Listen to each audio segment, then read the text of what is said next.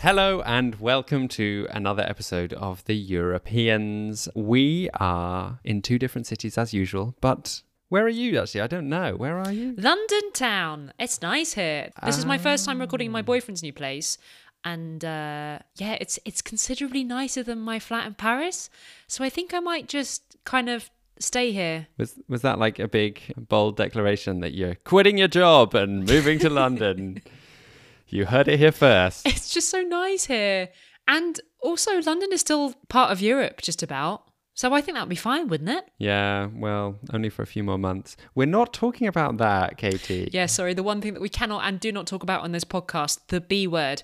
But you're also in your new house. Are you all right? Because I was perusing your Instagram this week and I saw that you posted some stories of yourself listening to the church bells, which are right next to your new flat in Amsterdam. Very lovely church bells, which ring every 15 minutes, is it? Yeah, and they don't only ring every 15 minutes. They play like a tune every 15 minutes that lasts about 45 seconds.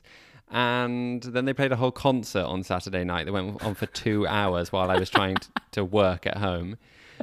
So yeah, that was a challenge, but it is an amazing apartment. I am so jammy. I don't know how I've managed to get this. All my left-wing credentials have gone out the door because I'm living in this gorgeous apartment. Have you managed to just start ignoring the bells then? Because you did look like you were on the edge of some kind of breakdown. I've stopped noticing them quite as much as I did initially, and I'm sure that will just continue. And actually, they're quite a nice alarm clock. They start at 8 a.m. every morning, very loudly, like right by our bed. Like we're literally right below the bell tower. And it's a beautiful view of the church tower from our bed through a Velux window, but it is rather noisy. Do you suspect, though, that this is why you were able to afford the apartment? Maybe it's that, although I just don't know why I could afford it. It's too nice. Maybe it's haunted. Anyway, should we tell people what this podcast is about in case they're new? Hello, if you're new. This is The Europeans. This is Katie, normally in Paris, currently in London. And I am a reporter covering the news in France. Generally, at the moment, stuff that Emmanuel Macron says, because he doesn't know how to stop talking. More of which later. And you are... Who are you? I am Dominic. I'm a singer. I live in Amsterdam. I love halloumi. Basic. We started a podcast almost a year ago. We wanted to see if people were interested in finding out more about what's happening in the continent of Europe. We felt like we hear so much from America that we thought, why don't we try and see if there is an appetite to find out more about what's happening closer to home, to look at the news through a slightly different lens. And we've been enjoying it, haven't we, Katie? We have. I don't know if the listeners have. Some of them seem to quite like it. For a lot of our British listeners, they seem to quite like having just half an hour every week where we talk about stuff that's happening in Europe that isn't Brexit.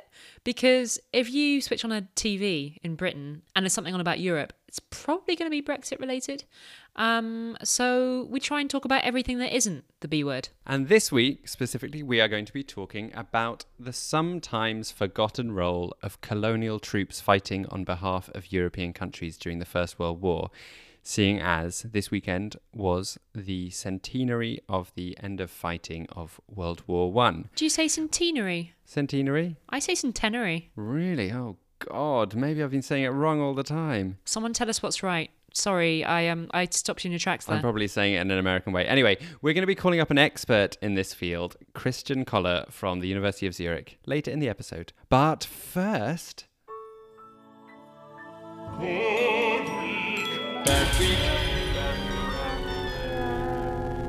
This is a very war-y episode, sorry about that everyone, but it isn't every week that we mark 100 years since the end of a world war, and I think it's fair to say that the centenary has been on a lot of European politicians' minds this week, particularly Macron's, because he's been hosting loads and loads of world leaders for the commemorations, and he's been doing a tour of the battlefields, places that a century later are still synonymous with slaughter, places like the Somme and Verdun.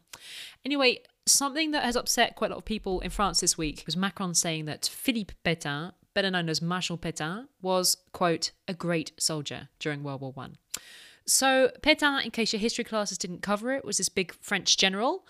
He was indeed one of the top generals that helped France to win World War I. The problem is that during World War II, he then went on to be leader of the Vichy regime during the Nazi occupation of France, and he helped deport thousands of French Jews to their deaths. So Macron saying this, it reopened old wounds, which actually, as a foreigner in France, it's really striking to see how raw those wounds still are. Macron was trying to make this nuanced point about history and how complicated it can be, but in the process of that, he said something positive about a massive Nazi collaborator who helped round up French Jews and send them to death camps. And naturally, French Jewish groups have been among those saying, what the hell? Pétain was a traitor and an anti-Semite, and that's the end of it. The thing I find really interesting about all of this is it shows just how much French politicians still struggle to deal with the legacy of Pétain decades and decades later. He was a war criminal, but until not that long ago, presidents used to go and put flowers on his grave. And even today, if you talk to authoritarian right-wing French people, they've got quite a lot of time for Pétain. They think he stood for good Catholic values, family and country and that kind of thing.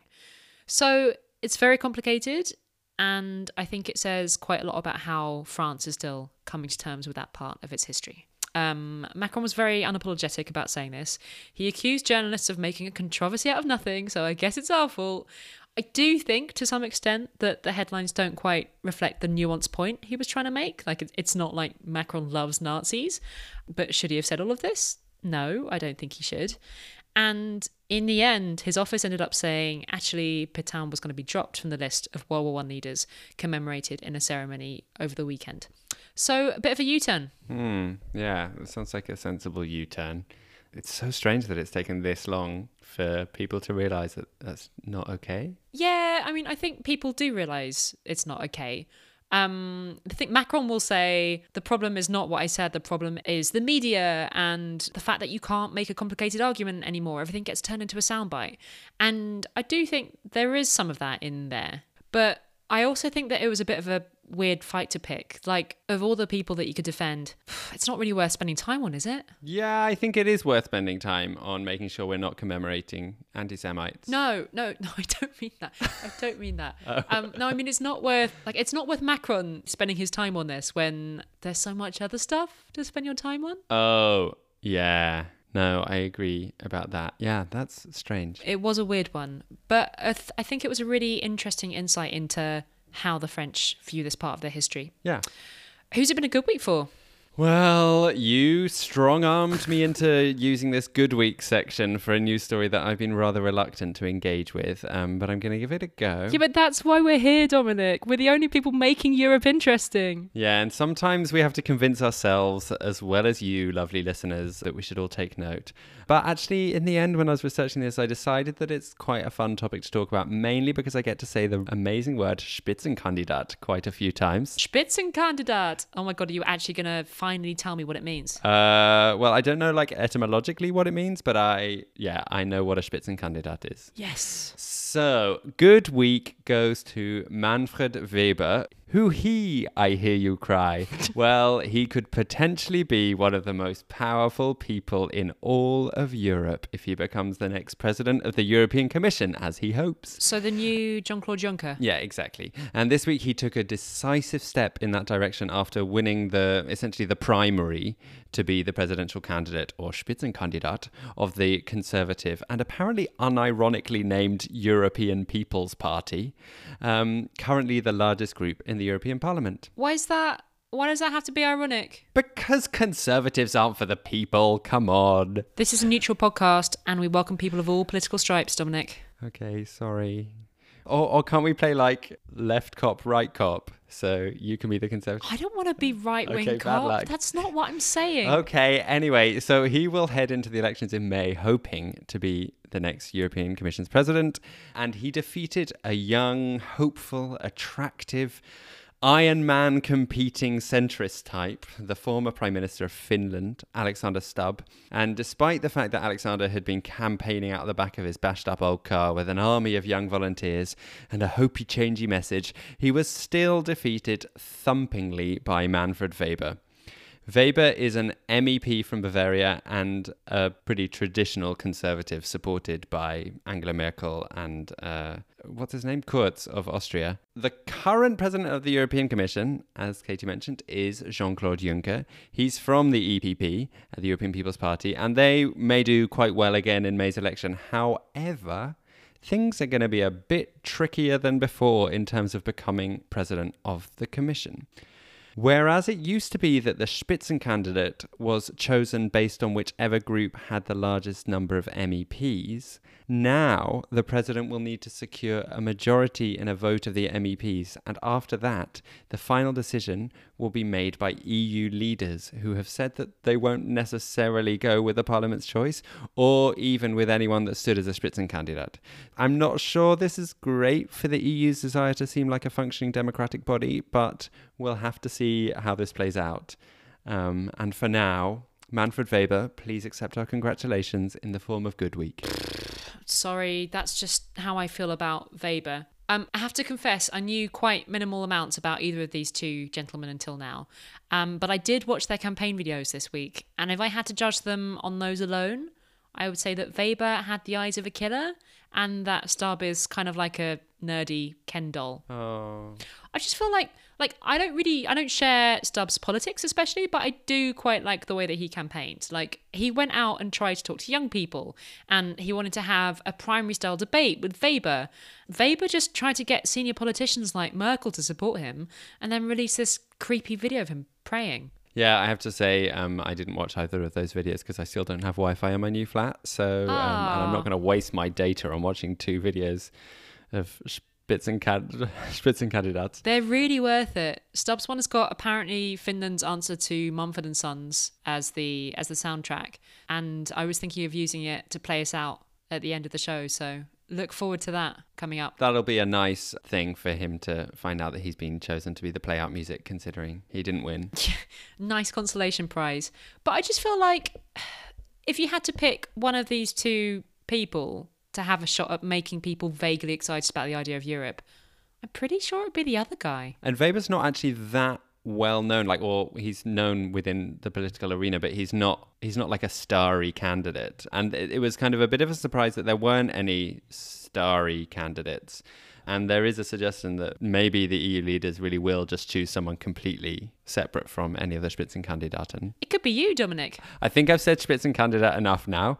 So why don't we move on? Oh, but before we do, can I just apologise for saying that there were only 11 provinces in the Netherlands last week. There are, in fact, 12. Oh, my God.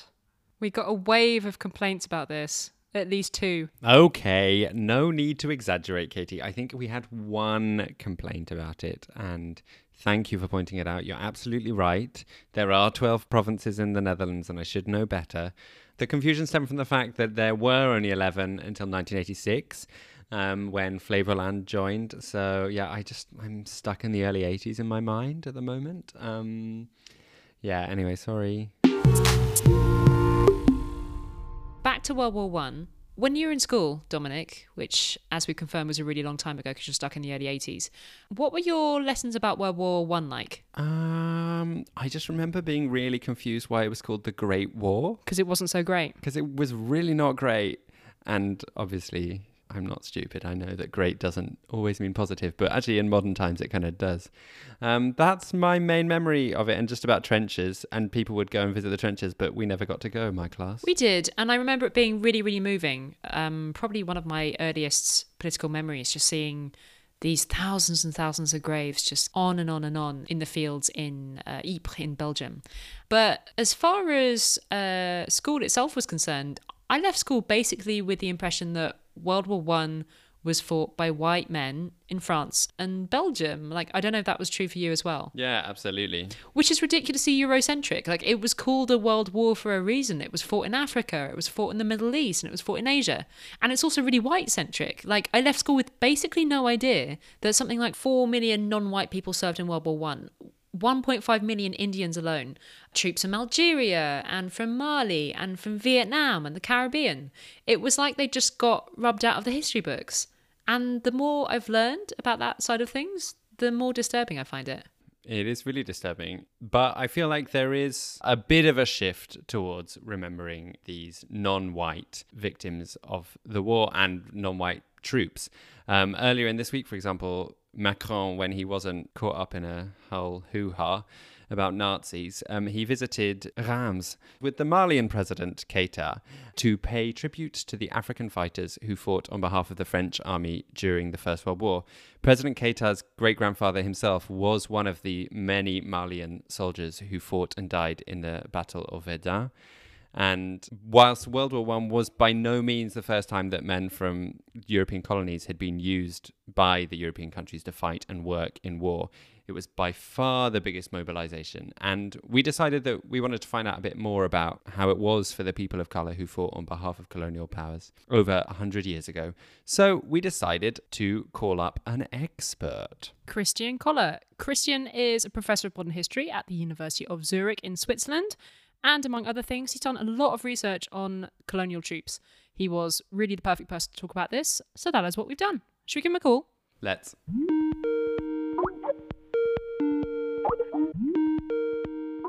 Christian, thank you very much for joining us on this sunny afternoon in Zurich. Is it a sunny afternoon? Well, not really. Oh, I'm sorry to hear that. But yeah, you no doubt have better things to do than podcasting, so thank you very much for taking the time. Can you maybe start by giving us an overview of who the colonial troops were? Like, what countries did they come from? How many of them were there? And which European countries recruited them? On the one hand, there were colonial troops recruited in the colonies, which were then deployed elsewhere in Europe, for instance, at the Western Front. And on the other hand, there were colonial troops deployed in the colonies itself. And for the fighting in Africa, it was the British, it was the French, it was the Germans, it was the Belgians. The French also deployed African troops and troops from Indochina in Europe. So they were recruited in North Africa, Algeria, Morocco, Tunisia, then in French West Africa, Madagascar, whereas the British also made use of their British Indian Army for the fighting in Europe and also in the Middle East, so against the Ottoman Empire. It's difficult to establish an overall figure. It depends also whether you just count the troops in a combatant role or also carriers and people like that. But it's probably, 1, 2, or 3 million, depending on how you count. And how much of this recruitment of the colonial soldiers was voluntary? With the British, officially, it was voluntary. The French had a mixture. In the first place, it was voluntary, but they also had regulations that if they don't recruit as much as they want to, they can force people. In reality, much of it was forced. So the French, for instance, in many instances just sent their recruiting agents to the villages in West Africa and told the village chiefs to provide so and so many young men, and if they didn't comply, they were threatened to be taken as hostages until they would supply the number of soldiers required. And as you said earlier, the number of colonial troops that you count depends on whether you count certain types of people. Like, for example, there were a lot of Chinese men brought in as labourers to dig the trenches and that kind of thing. Yeah. But there were plenty of colonial troops that saw frontline fighting, of course. And I know there's quite a lot of dispute about whether these troops just got used as cannon fodder. In your paper, which is fascinating, by the way, you quote the French Prime Minister of the day of saying he'd happily lose 10 black lives to save a French one. How much evidence is there that these colonial troops did just get used as cannon fodder? We have plenty of evidence, like the quote you just mentioned. We have also similar quotes, for instance, from people like Winston Churchill and others, which suggests that there was at least the intention to use them as a cannon fodder. There was, for instance, also French General Mangin, who is considered to be the father of the French Black Army, who already before World War I wrote things like the Africans have an underdeveloped nervous system and therefore they're better suitable for the first wave in an attack in trench warfare. So the intention, I think, was there. Now, if you look at the figures, there are several methodological problems. It depends also on whether you look just at the overall figures and compare how many Europeans were deployed and how many of them died, how many Africans were deployed, how many of them died. And there you have more or less the same ratio. However, if you take into consideration that, for instance, the French West African troops usually were only deployed during the summer periods, in the winter they were withdrawn and brought to southern France. If you just calculate with the time they really spent at the front, then the number of casualties is much higher than the respective number for Europeans. Would you agree that to some extent the role of these non-white soldiers for many decades was kind of whitewashed out of the history books, that we didn't really talk about it and it's only starting to be talked about more in the last few decades? I would agree. I mean, in the interwar period, there were quite a number of monuments, memorials in France and in the French colonies erected for them. But especially after decolonization, they were largely forgotten. And it's only in the last 10 or 20 years when more research about them has been done, and also the public consciousness in Europe about their role has been acknowledged. I've read that some anti-colonial thinkers had the logic that going to war could be a way of putting pressure on European governments to let them govern themselves once this was all over. Gandhi, I think, supported the war for that reason. Mm-hmm. But I imagine that wasn't the thinking everywhere. Not really. I mean, we have these people who thought we have to support the war effort, and then as a reward, we will get political rights. And this is the case with some colonial leaders. This is also the case, by the way, with some African American leaders, and it's also the case with some leaders of women's movements in different European countries. So there were, of course, also people who, in these different movements I just mentioned, who were skeptical and thought this is not going to happen. And in reality, it didn't happen afterwards. On the other hand, within the governments of the colonial powers, and especially in the colonial administrations, there were fears that this deployment and military training of people from the colonies could backfire and that this could trigger rebellions against colonial rule. There were plenty of rebellions in several colonial regions during the war. However, not yet these major anti-colonial movements, which would then result in this decolonization process after World War II. There were also people who thought that the war could have the opposite effect, that the common war experience could lead to bigger loyalty. And that's also something which happened in some cases, but didn't in others. So there's not sort of one effect in one direction. The situation is more complex. And as for day-to-day life in the trenches and relations between white troops and colonial troops, I'm guessing racism was just a daily fact of life. Yeah, of course. I mean, if you have a look at the way these troops were kept in the barracks, they were strictly separated also from the civilian population.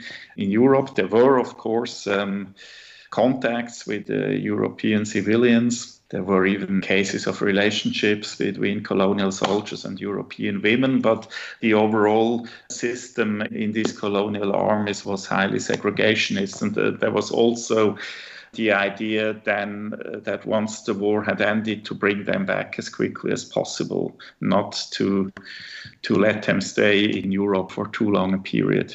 Were there any examples in which soldiers were well compensated for their work, either in terms of money or the conditions within the colonies? Yeah, I mean, there were some soldiers who, after the war, got full citizenship in France. So there's one famous case, Bakary Diallo. He's famous because he was the first French African person who published his memoirs in French after the war, and he stayed in Paris and even got French citizenship.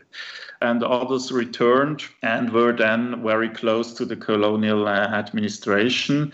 The effect being also that this colonial society has changed. So in many cases, for instance, when the French recruited soldiers in West Africa, the people they got from the local chiefs were the people of the very lowest social strata. There were even some sorts of domestic slavery still in place at that period. And obviously, when these veterans returned, they didn't want to become slaves once again. So they, in many cases, did not return to the villages, but stayed in the big administrative centers and became sort of middlemen between the colonial administration and the local colonial population.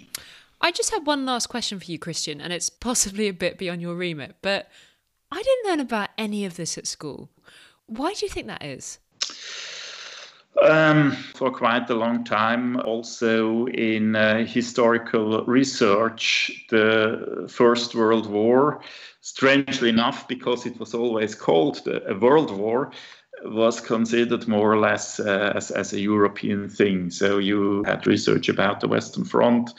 You had a bit research about the Eastern Front in Europe, but not very much beyond. And it has only in the last 10 or 15 years, research has moved towards considering World War I as really a global event. There has always been local studies about World War I in different parts of Africa or Asia, but this was sort of not integrated into the mainstream narratives of World War I. And then obviously history teaching at school always depends on the research trends with a delay of maybe 20 or 30 years until things trigger down in school textbooks. And so it's only recently, if at all, that these elements have also become part of school teaching, obviously also due to political demands in modern multicultural societies that, for instance, in Britain, it has been pressure that obviously the role of Indians in World War I should also be part of school teaching. Well, your paper is a very interesting way of people finding out more about it. If they want to, we'll post a link to it. Thank you so much for joining us, Christian, today. It's really interesting to hear your thoughts at this very momentous time, 100 years after the war ended. Or almost. I hear that actually some of the war continued in East Africa for another 2 weeks? That it took a while for the message to get to them. In East Africa, it took some time until everybody had learned that the war was over and believed it, that this was not fake news, but that it is really over. And then only then the German troops surrendered to the British also in East Africa. So I guess that in itself is perhaps a part of the whitewashing of history, that we celebrate the armistice when the war ended in Europe, but not when it ended in Africa.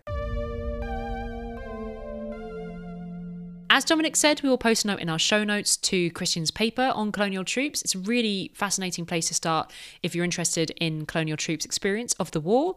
I don't usually read academic papers as my bedtime reading, but it's a genuinely really fascinating read, and it has all kinds of interesting nuggets about how people thought at the time.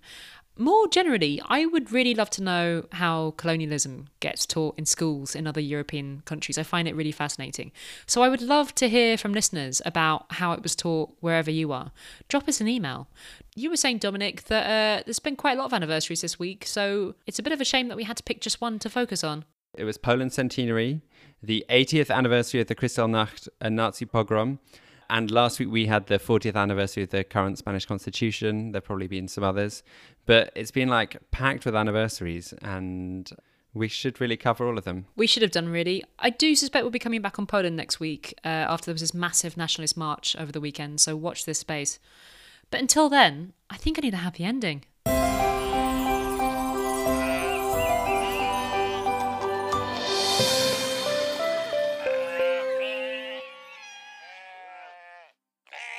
For this week's happy ending, we are heading into the British ballet scene. Very glamorous.